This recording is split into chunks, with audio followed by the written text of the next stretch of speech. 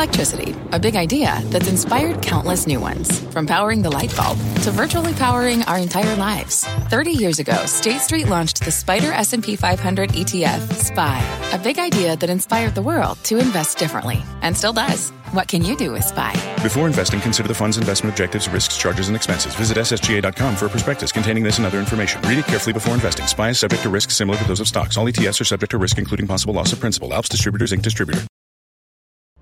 I'm Scott Wapner, and you're listening to CNBC's Halftime Report, the podcast, the most profitable hour of the trading day. We record this live weekdays at 12 Eastern. Listen in. All right, D, thanks. Welcome to the Halftime Report. I'm Scott Wapner. Front and center this hour. What August will mean to your money as Delta cases surge, and some say this is as good as it gets for stocks and the economy.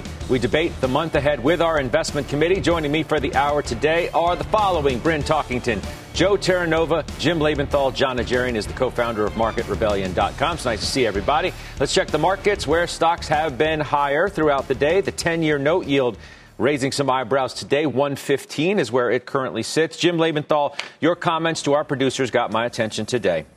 I'm all in, you say. All my chips are on the table. How can you get bearish here? Tell me about that, Jim. Well, okay, so look, let's start with last week. We know what the tech stocks did. They reported. They kind of fizzled again. But you know what? Underneath that, the stock market, the S&P 500, Scott, you know this, is right at an all-time high. I think it's going to go higher this week as the non-tech names report. So looking in my portfolio, I've got 9 non-tech names like General Motors, Marathon Petroleum, Viacom, CBS, all of which, if you look at the business fundamentals, they've just been going gangbusters and they show no signs of letting up. So what I'm seeing here, and the reason that all my chips are on the table, is the rally is rebroadening. We saw that in the first few months of the year up till May, and then large cap tech took back over. But I think you're ready to see the rest of the market come back in. Yes, this is more of that value versus growth rotation, but I think you got to play it. I mean, yes, we should be worried about the Delta variant, but it doesn't seem to be impacting economic growth.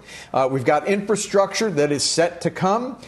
We've still got a very accommodative Fed with no sign of getting hawkish anytime soon, at least as far as I see. So I just don't see how you can not be bullish here. I know they're the bears out there, but I just think they're getting it flat out wrong. It's about profits. We're 90% higher than a year ago in terms of profits. I mean, this is gangbusters. Am I overstating it? Because I feel like I'm not overstating it. I don't know, man. I mean, you got rose-colored glasses on, too. I don't know. I mean, look at what rates are doing today. Look at what the 10-year is doing today. Stocks are about to give up all of their gains on the day. Now, I know it's early and we weren't up a huge amount, but nonetheless, Dow goes negative now. S&P is about to any second. The NASDAQ is still higher by 0.25%. What's up with that, Jim? What's the matter? Why are rates at 115 again? Why do we just plunge on the 10-year? Yeah, listen, it's a good question, but I think by this point in time, we've just got to answer that it's the Fed with their thumb on the scale. As far as giving up gains, for the morning, we've seen so many times that this market reverses intraday. This says absolutely nothing about where we end the day, the week, the month, or the year. And we have to remember, Scott, we are less than 1% from an all-time high on the S&P 500. Let me simplify this. Profits are coming in much better than expected. The growth rate is much better than expected. It just shows no sign of stopping. It's about profits. Keep it there. It's about profits. Bryn, you agree with Jim? You want to take the other side of where we are? Well, it's not necessarily the other side, but I think going back to rates for a second is that, the Fed's had their thumb on rates all year long, yet we've had a tremendous amount of volatility on the upside, and then now, to your point, on the downside with yields, at 115. And so I do think that you're seeing, weakness in yields going lower because of Delta, right? And I think whether you're vaccinated, unvaccinated, this thing has an R naught that's crazy. And so I think that's causing everyone from a short-term sentiment perspective to say, hey, maybe we're going to go back to the more stay-at-home names. Tesla's up today. You can look at some of the ARK names are up quite a bit. I totally agree, though, with Jim, is that, ultimately earnings drive returns, period and stop. Not in the short term, but over a 1 year, 3 year, 5 year. Earnings drive returns, and earnings are just continuing to pick up. Margins across the S&P are continuing to pick up. And so I think we're going to continue to have what everyone's saying, this chop, because of the uncertainty of our new reality around Delta and any other variant. But I think that once the market settles and we all realize that COVID's not going away, we're going to have to live with this for the foreseeable future, that markets are going to settle in and go higher. Yeah, I just go back to what Scott Minerd of Guggenheim told us at the end of last week about why he's concerned of a 10 to 20% pullback, Joe. Let's listen to what Mr. Minerd told us, what he sees, and it's related to Delta. The thing that's bothering me, Scott, is that, while I think the expansion has legs and lots of room to run, the surge in the pandemic is mind-numbing. And when you look at the absolute number of cases that we're getting an increase in week to week, we're reaching levels where we were at like last October, where we were in lockdown, and given the transmission rate of the Delta variant, it's very likely within 2 to 3 weeks we could be back to peak levels. Okay, now he was talking, Joe, about the possibility of lockdowns. Dr. Fauci, over the last 48 hours or so, says that's not going to happen, regardless of the spike in Delta cases. Jim's optimism mixed with Minerd's pessimism. Who's right? Well, I think it's an interesting conversation to have, but you're asking me to make a total macro call, and it's a binary one, and I just don't think the market is working that way in 2021. Scott, the market could easily fall 10%. The market could fall 10% for no given reason. The month of August, historically, it's a challenging one. The month of August, in particular for bond yields, seasonally, it's a weak period. So you've got a flattening of the yield curve. You've got a bond yield that's on retreat today. You've got the price of oil that's on retreat today. However, I think looking forward is the correct thing to do. And even if we were to incur a 10% correction in the near term, I think on the other side of that, we come out of it okay. So I kind of like the areas of the market where Jim is seeking opportunities, because that's what I'm doing. That's what I'm looking at. I think financials, I think industrials, consumer discretionary, and healthcare, in which my index carries an overweight to each of those sectors. That's where I believe the opportunity is going to exist. So I think right now, I've said all along, you want to this is a zigzag market. And when the market's giving you an opportunity where there's this perceived weakness in a particular sector or strategy, I think that's an opportunity to go in and buy.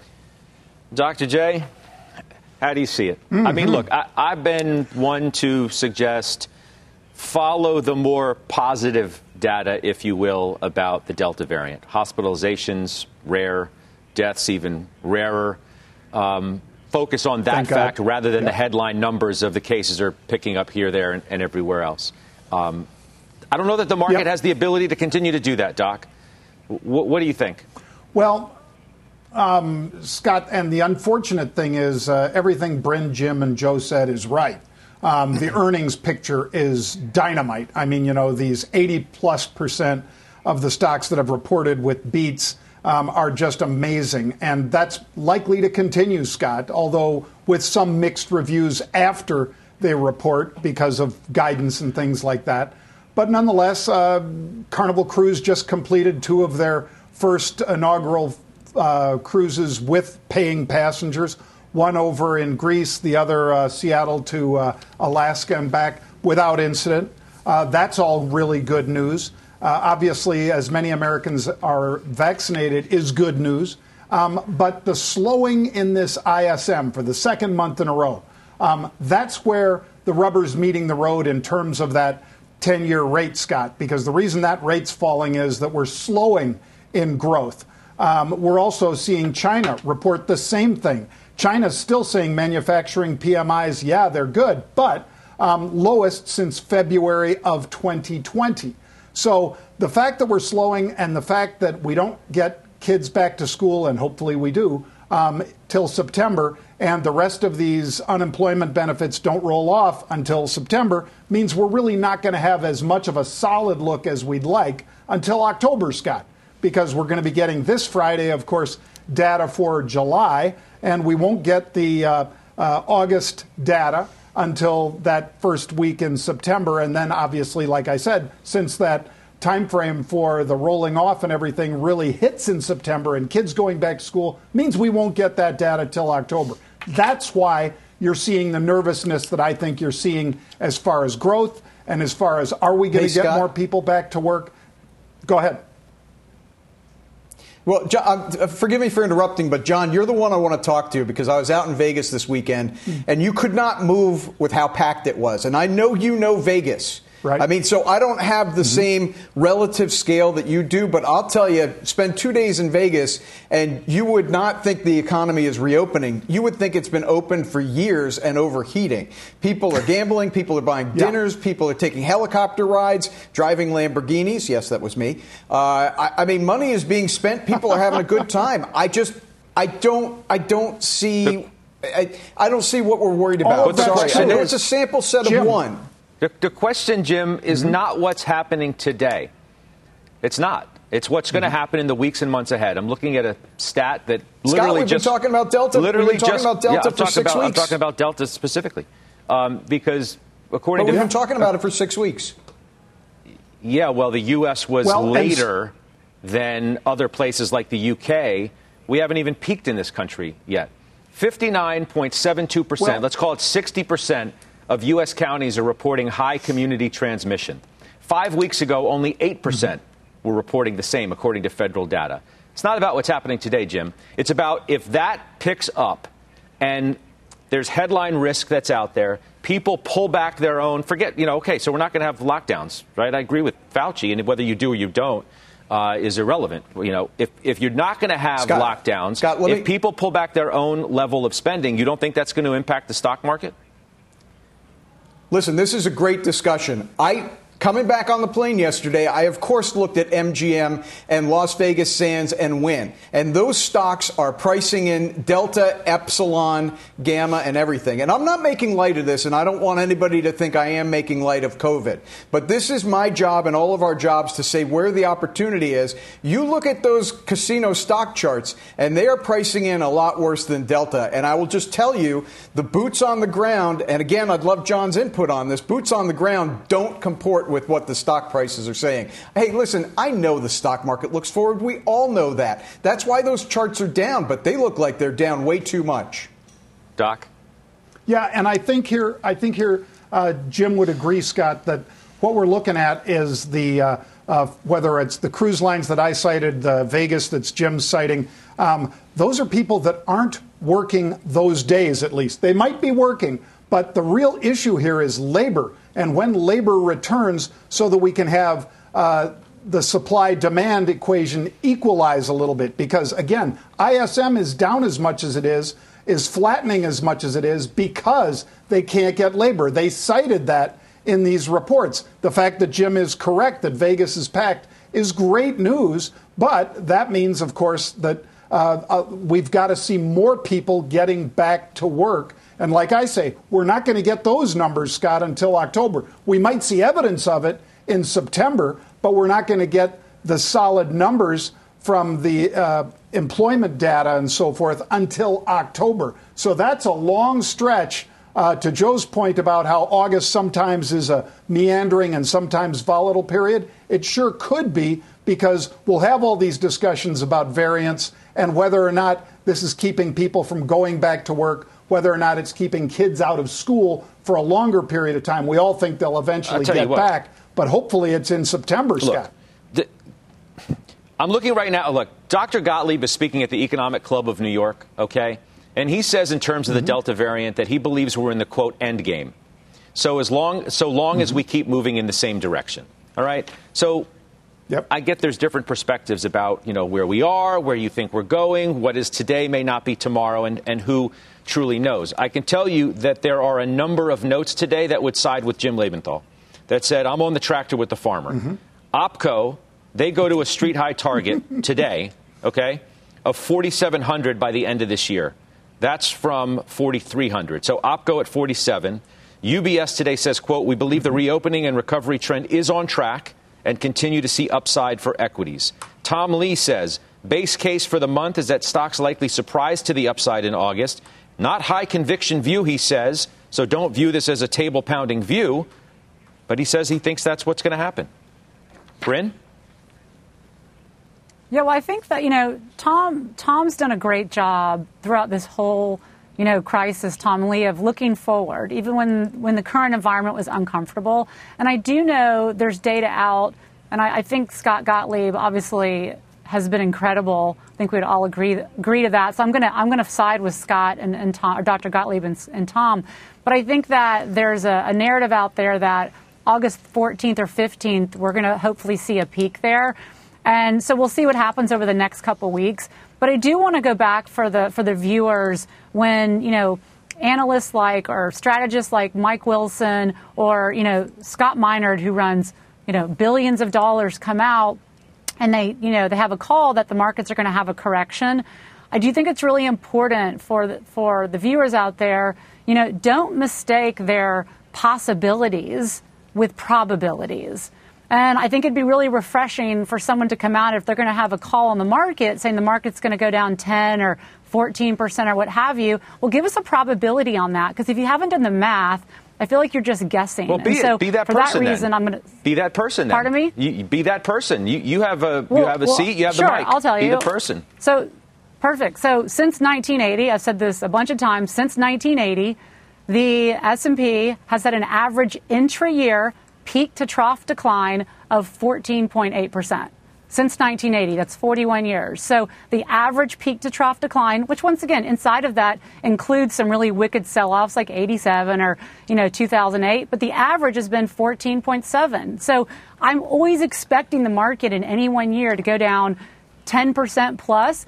We haven't had that this year. And so the later we get in the year, the higher the probability that happens. And so to me, that probability gets higher. But we could be in a year like 2017, if you remember. The S&P had a peak to trough decline of only 3%, but then we got it in 2018. So, my recommendation is embrace volatility. It's evergreen. It happens all the time. Yet people come on the show and pretend it's rare. It's not rare. So just be comfortable being uncomfortable and take those opportunities, if we get it, to lean into the stocks that you already love. Okay. So on that note, and thank you for saying that, Jim Lebenthal is not only all in. I mean, he's putting his money where his mouth is, clearly. If you look at the chart of the next stock that I'm going to mention that Jim Lebenthal told our producers that he is buying today, and that is RIG.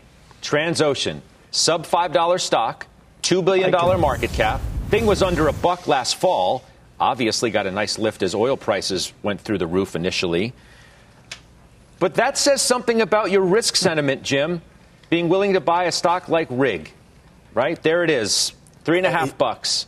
Yeah. I mean, Scott, I'm taking a deep breath before I say this because this is speculative. And you think? I really need to make that clear. If anybody, yeah, but no, seriously, if anybody listens to this and loads up on RIG, don't do that, okay? You want to have a little fun money here? This is the place to be because you see where oil is, above 70 and staying there. We see that in the coming year, you're going to have oil demand well in excess of oil supply. And that means that it's not just shale that needs to produce. You need to go back to the Gulf of Mexico. You need to go back to the harsh water environment of the North Atlantic, where Transocean sends its rigs and gets a few $100,000 a day for those rigs. But listen, this trade dies, as it did last year. It dies if oil is below $50 or let alone, negative or zero. I mean, the company was going to go out of business. So this is as speculative as it gets. Please, folks, don't load up on this. I don't know if I can say that any more strongly. This is fun. Let's see how it goes. But this is not for the faint of heart. All right. We're going to see where it goes. There it is, 356, Transocean. Shares of RIG. All right, let's bring another voice into the conversation now. Ed Yardeni, he's the president of Yardeni Research. He joins us now on the phone to discuss exactly where we are, where he thinks we might be going. Ed, welcome back. Thank you very much, Scott. There's the Minerd camp. There's the Farmer Jim, UBS, OPCO, and Tom Lee camp. Where are you putting your tent up? Well, I've got the S&P 500 at 5,000 by the end of next year.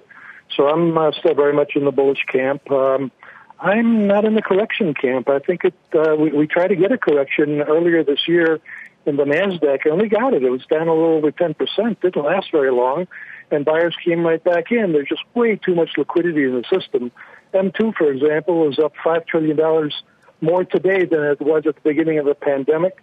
We've got more fiscal stimulus coming at us.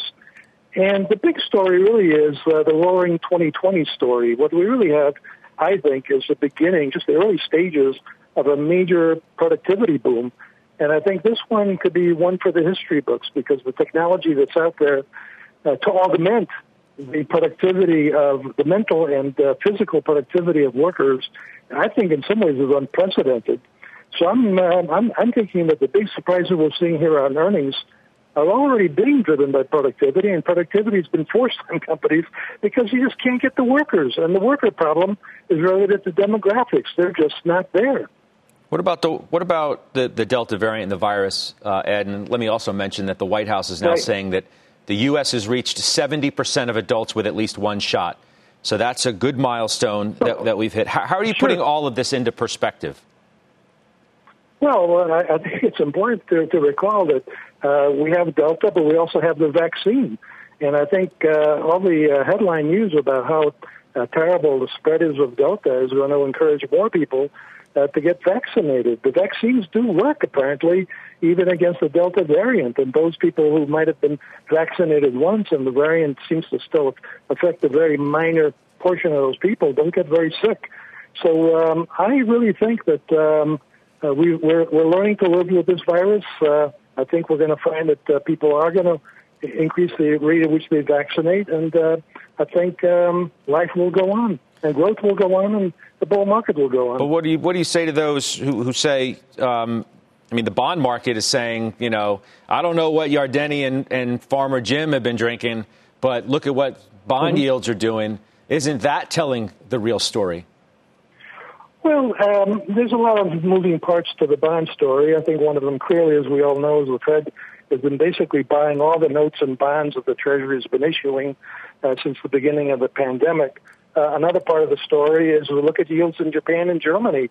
They're zero or slightly negative, and with short-term interest rates at zero in the U.S., from what I understand, hedging costs are actually lower than they were a year ago. So I think you're seeing a lot of Japanese and German buyers buying our bonds.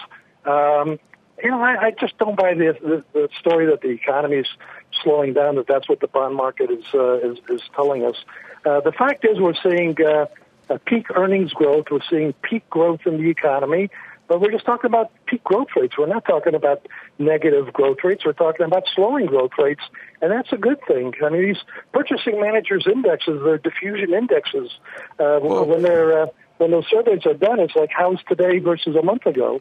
And, of course, at some point it's great, but no better than a month ago, and the diffusion index stops going up. But I don't understand. I don't understand. I mean, you're saying that this is peak growth. You just said that. You just said that. Why should stocks trade at the same multiple that they trade at peak growth when growth starts to slow? How do you make that case? You just said it yourself. This is as good as it gets.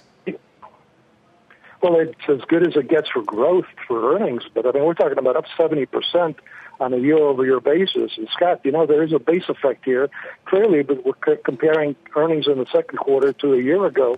Clearly, we're showing not only that there's been a big rebound in earnings during the second quarter, but we're also comparing to how weak they were a year ago. But you're making an excellent point here on valuation. The valuation multiple has been stuck around 22. I'm using the forward PE. So it's stuck around 22 for the past year. And think about everything that's happened over the past year. We did for a while there see bond yields go up. We have had a lot of concerns that inflation might be coming back. And yet the forward PE is stuck remarkably high at 22. I think that speaks to the fact that bond yields are extremely low and are likely to stay low. I think it speaks to the fact that there's an enormous amount of liquidity out there, and it hasn't been all sopped up and still is available to keep valuation multiples up. But, it's PE times E, and I think the valuation multiple is going to stay elevated, and I think earnings are going to continue to grow. And look, all I need is for earnings to grow 15% between now and 2023, and the market can easily discount that into a 5,000 S&P 500. Yeah, well, you're assuming that yields don't go up and that the Fed doesn't start tapering and then ultimately tightening. That changes the equation. Yeah, well, you're right. You're right. We're always making assumptions when we're forecasting. But that's not the base case. More than assumptions. I mean, the question is why. The question is why are interest rates going to stay low? And the answer is, I think productivity's already been making a big comeback. It is going to be a big offset to the shortage of labor. I think wages can go up, offset by productivity, which means real wages can go up. It's really a win-win scenario. I know it's hard to believe when a scenario where things go right for a long time, but that's kind of what I'm looking at. All right, that's fair. I mean, look, a lot of people still say it's Goldilocks, and they point to bond yields and liquidity flowing, and no sign of stopping anytime soon. I prefer using the term roaring 2020s. Yeah, well, people are using that too. Ed, I'm going to let you run. I want to kick some more stuff around with my crew, but we'll talk to you soon. Thank you. All right, that's Ed Yardeni, Yardeni Research, joining us there, his take on the market. Look, the other thing I wanted to get to, guys, before we take our first break is this conversation about where you want to be, growth versus value, epicenter, what have you. And that Square deal today just underscores, as some of you have already said, look at some of the financials. They're attractive. They're cheap, blah, blah, blah. All the action has been with the fintechs, right? Like the Squares of the world, which, the doc, they do their big deal today, biggest deal ever, Square having its best day since March. Just what does that say about investor sentiment, the places where money is going to work best within the financial universe? What I was so impressed about this deal, Scott, obviously, is this is the biggest deal Jack Dorsey's ever done.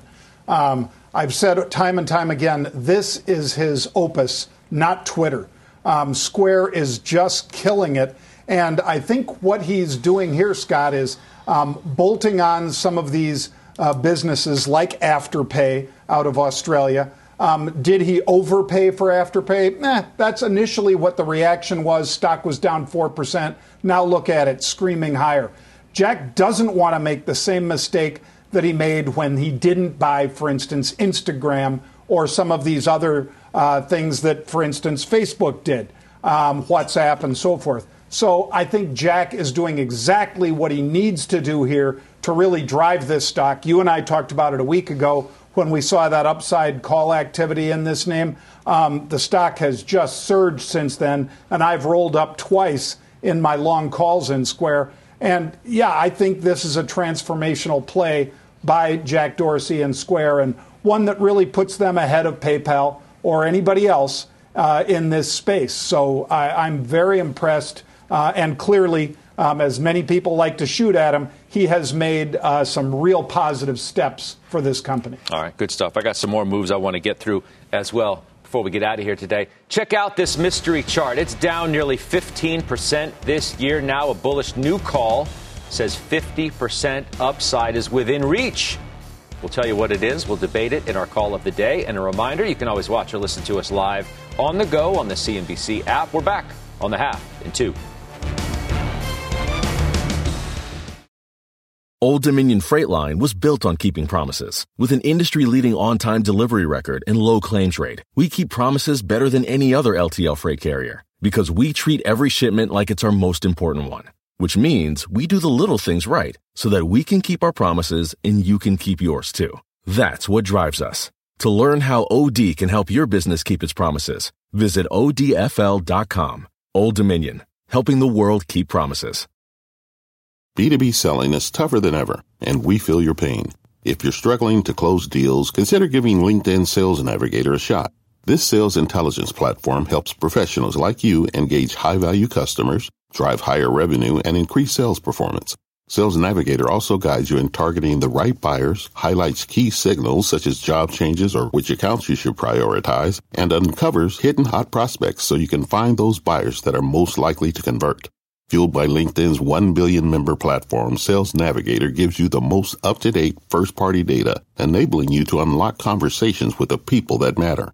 Right now, you can try LinkedIn Sales Navigator and get a 60-day free trial at linkedin.com/halftime report.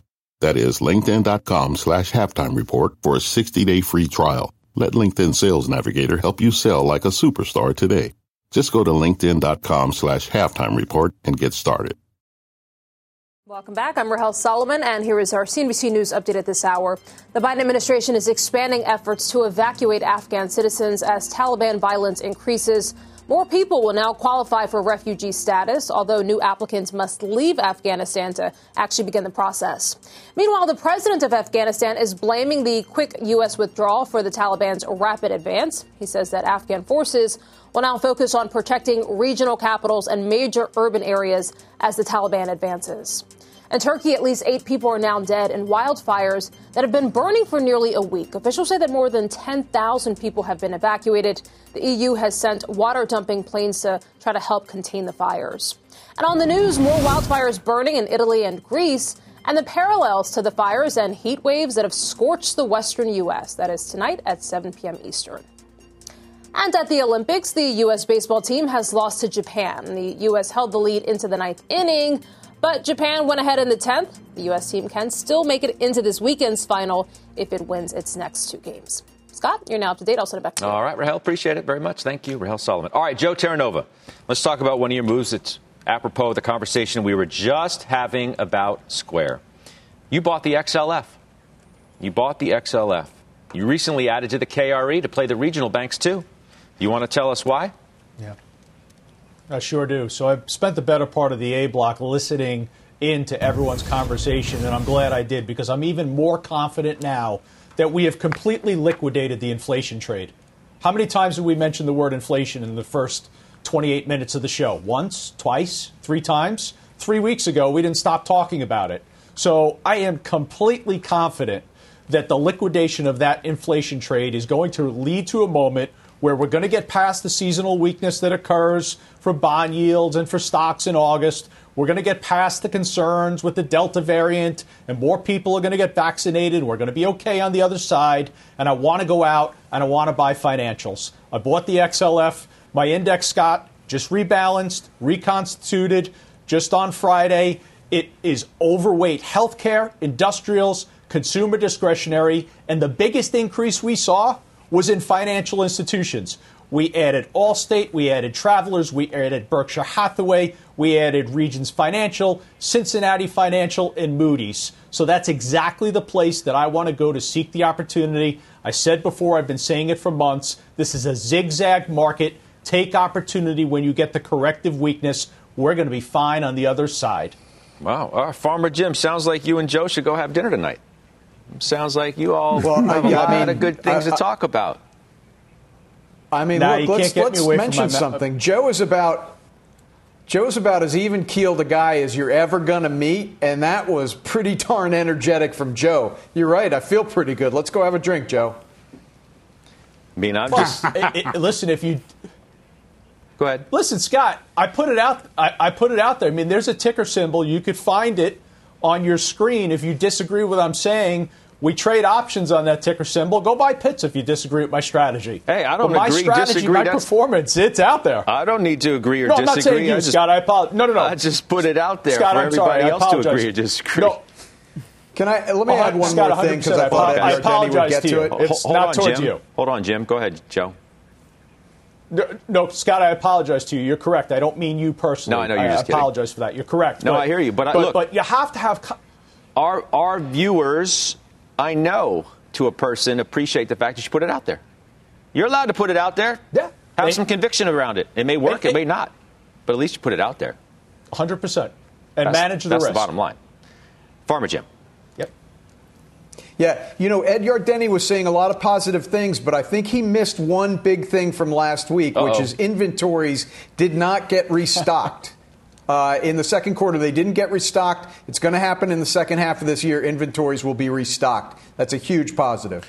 The other thing you did, Joe, you trimmed half of your medical devices ETF, and you trimmed half of your Cheniere Energy, LNG. Is that to do what? Well, the reasoning behind that is not to increase any exposure. I'm at my max in terms of position. So to go in and take advantage of the XLF opportunity, I had to sell out of some stuff. The IHI medical devices, Scott, that's just, basically ringing the register. On the energy side, I'm trying to reflect the actions of the Quality Momentum Index, and we hold no energy within that index. I know a lot of people would disagree with that. We don't. I don't believe in it from a ESG capacity. I don't like a lot of the debt and the balance sheets. It definitely, in terms of quality, doesn't score very high. So I didn't want any part of energy. I'm out of energy completely. Okay. All right. Coming up, Uber. Big call on that stock today. We'll talk about it. Plus the big ETFs to watch. And before the break, take a look at some of the stocks hitting new highs today, including AMC, Medtronic, and Yum Brands. We're back right after this. What does it mean to be rich? Is it having more stories to share or time to give? Is it being able to keep your loved ones close or travel somewhere far away? At Edward Jones, we believe the key to being rich is knowing what counts. Your dedicated financial advisor will take a comprehensive approach to your financial strategy to help support what truly matters to you. EdwardJones.com/findyourrich. Edward Jones, member SIPC.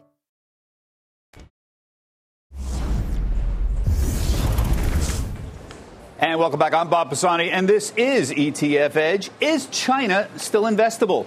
Regulatory risks are rising fast. Risks from both China regulators seeking to rein in everything from tech to education to food delivery services, and also from U.S. regulators like SEC Chair Gary Gensler, who is now calling for more disclosure from Chinese firms regarding their ownership structure. After a decade where investors have increased exposure to China, many are now debating whether China should be considered a separate asset class from the U.S. and indeed from the rest of the world. Joining us to discuss, Kevin Carter, who runs the Emerging Markets Internet and Commerce ETF. The symbol is EMQQ. They invest heavily in the Chinese consumer. Perth Toll is the founder of Freedom 100 Emerging Markets ETF, FRDM, that weights exposure to emerging market equities based on personal and economic freedom metrics. Kevin, we've talked about this for many years. You have repeatedly told me and emphasized invest in the Chinese consumer right now. Is that still feasible with this increased regulatory risk that we're having?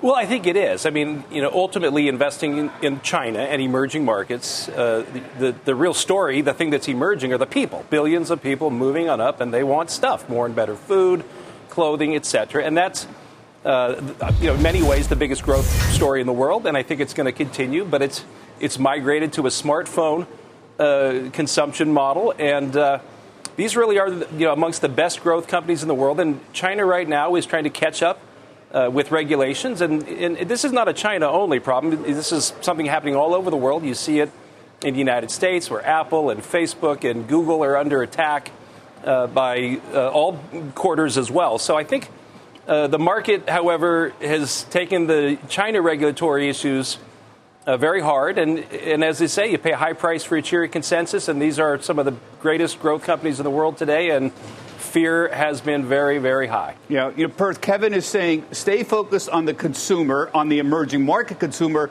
and on private companies over in China. But is there a distinction anymore? Are state-owned enterprises in China, for example, and private enterprises now essentially all the same? Are they all controlled or owned by the Chinese government at this point? Yeah, so by law, every Chinese company does have to have a Communist Party cell within their company. Every company's data, like these tech companies that Kevin's talking about, all their data belongs to the government, and they're not allowed to go out and raise foreign money if that compromises the data protections and the data privacy. And by privacy, I mean the government can access it, but no one else can. So there is really very little, maybe no distinction between state-owned and private companies in China. I mean, in other countries that have more personal and economic freedoms, then maybe, yes, there is a distinction. Our fund also excludes state-owned enterprises to bring that economic freedom theme all the way through. But that's just not enough in a country where everything is controlled by the government. So is China uninvestable, Perth? I mean, I know you invest in companies from Taiwan and around the rest of the world. Are you saying to completely stay away from China altogether?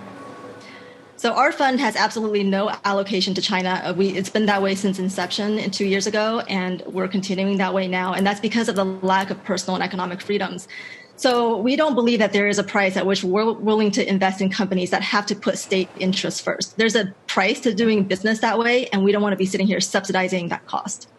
Okay, thank you very much. Much more from Perth and Kevin on how to invest in China and emerging markets. ETF Edge, 1 p.m. Eastern Time. They'll be joined by John Davi from Astoria Advisors, which uses ETFs to allocate investments around the world. ETFedge.cnbc.com. Halftime back right after this. Dr. J, we're going to do unusual in just a second, but I see you're buying more Tesla calls.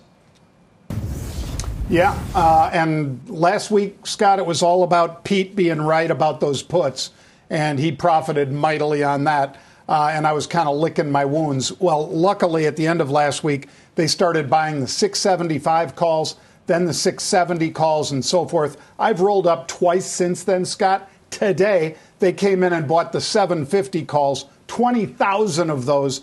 Total of 78,000 had traded by the time we came on air. So obviously, there's a lot of speculation back on the upside of Tesla. Now I've got two quick ones for you, Scott, starting with AMD. This was a stock last Tuesday that was $90 or just under that. Today, it's $107 or higher, and they're buying the this week expiration 110 calls. So that's a huge jump in just 5 days. But boy, if anybody can do it, AMD can. Second trade, Scott, Mara, M-A-R-A. This is, of course, the largest Bitcoin miner in North America. They're benefiting from China shutting down those miners. They're buying 30,000 more Bitcoin miners from Bitmain. And we see big upside call buying in here, Scott. The 30 calls that expire this Friday. I bought the 28 calls, and I'm hoping to sell higher strikes against it when we rally. All right, Doc, appreciate that. Thank you. We have a big call on Uber, as I mentioned. We'll take a quick break. We'll come back, and we'll debate it next. Let's talk some Uber now. Initiated by today, Gordon Haskett. The price target, $65. That's a 50% implied upside. It's our call of the day. Dr. J, you own Uber calls. What do you think about this call? I do. Well, I like it, Scott. And a lot of people have been talking about Uber Freight, which I think is an Uber mistake. That's not why you buy Uber. In fact, they sold a stake in it a year ago when they were really getting tight on cash. But nonetheless, I liked the note for all the other reasons except Uber Freight. And I think the food delivery, grocery delivery is huge on this one. And at $44 or thereabout, I think, yeah. Do we get to 65 by year end? We could if we see a nice market. Otherwise, I think first quarter of next year we get there. Now, my man Joe T can barely even look at Uber at this point. He's so scarred. He bought it in early February at $57, but says he'd buy it here at 44 if he wasn't so scarred. Yep. Listen, you have to penalize yourself. There has to be accountability. You buy it at 57 and you sell it 3 months later at 48. You sit in the penalty box. But I agree with John. I like the diversification of the business model. I like the delivery, both in terms of food and drink. I do think the logistics business is something that Uber is enacting on right now, that it's going to be revenue accretive in the long run, $2.2 billion for Transplace. So overall, I think this is much closer towards a bottom. Maybe you've got another quarter to wait after Wednesday's earnings if you don't get the excitement out of earnings to reverse the underperformance. But I think ultimately you're going to be okay as an Uber shareholder. Bryn tells our producers today, quote, I would avoid it. Why, Bryn? Yeah, well, I mean, go back to 2019. It's $1. It IPO'd $1 higher than where it is today. And if you remember, I mean, the venture capital guys who took a ton of risk in their early days with Travis made a ton of money, and kudos to them. They waited way too long to IPO, and the juice is out of the orange. And I think that it's more of a utility, which I love. I love the company as a utility. I hope they continue to do really well as a company. But I think as a stock, it's been dead money. You can trade it. I love John's idea about trading it with options. But I would not own it as a long-term investment. I just put my money in the queues where I know I'm going to get 5-10 years from now some good growth. And I just think it's a utility that waited way too long to IPO. All right. We will take a quick break. And when we come back, we will do final trades. Missed the show? Don't sweat it. The Halftime Report now has a podcast. Market-moving interviews, call of the day, unusual activity, and, of course, Ask Halftime. Look for us on Apple Podcast or your favorite podcasting app. Follow the Fast Money Podcast. All right, we're going to do final trades. First, though, we're going to squeeze in a couple of questions from you guys to our team. Dr. J, the video question for you. Hello, this is Paul from Seattle. My question's for John. With recent activity in roadblocks, in the options activity. What does that tell you, and what do you think from an option standpoint on roadblocks? Thanks. What do you think, Doc? What do you tell Paul from Seattle?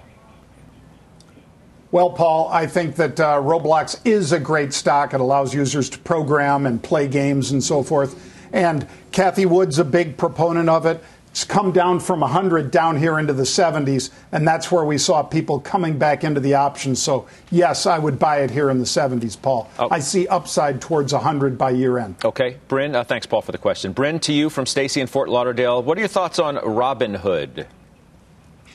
Yeah, well, I try to be a dispassionate investor, but currently I'm not a fan of Robinhood. I have a 20 and 16-year-old boys, and the Fidelity app is just perfect for them. It incentivizes trading. If you look at their S1, 3% of their assets under custody are from options, yet it's 46% of revenues. And so if that dries up, I think the scalability and the earnings consistency of that business is of question. So I wouldn't be a buyer here, and I don't like how it gamifies investing and turns it more into speculation. Okay. Been a rough debut, I think we can all agree, for Robinhood. It's currently sitting at $36.92. All right, let's do final trades. Farmer Jim, what do you got? Yeah, General Motors, it's kind of had a little rough few months here. It's about 12% off its all-time high. I'm going to steer into the skid here. Earnings on Wednesday. I'll be on with you after the earnings report. All right, I look forward to that. By the way, the CEO, Mary Barra, is going to be on Squawk Box on Wednesday to discuss those results, too. Nice. So, Jimmy, make sure you're watching that at 8:30 a.m. Eastern Time, first on CNBC, and then we can discuss on the other side when our show comes around, but we look forward to that. Bryn, final trade. Visa. It sold off a little bit after earnings last week, which were great. It's just bouncing on the 20-day moving average. I think it's a good entry point right here. Okay. Dr. J. Teradata, ahead of the earnings on Thursday. I like it. I bought it. Okay. The ETF, better known as Joe T. AMD, stay with it, Scott. Don't sell out of it. Buy high, sell higher. There you go. All right, guys. Good to see you. Good to see you as well. Thanks so much for watching today. You've been listening to CNBC's Halftime Report, the podcast.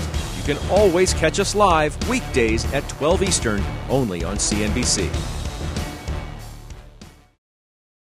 The spirit of performance defines Acura, and now it's electric. Introducing the all-electric ZDX, Acura's most powerful SUV yet. While what powers their cars may change, the energy that makes Acura never will. Crafted using the same formula that brought them electrified supercars and multiple IMSA championships, the ZDX has track-tested performance that packs an energy all its own. With a premium Bang & Olufsen sound system and up to 313-mile range on a single charge, and a Type S variant with an estimated 500 horsepower, the ZDX is everything they said electric could never be. It was built with the driver in mind, just like Acura's been doing since the beginning. We could talk all day, but the only way to experience this electric performance is to drive it yourself. Unlock the energy and order yours at Acura.com.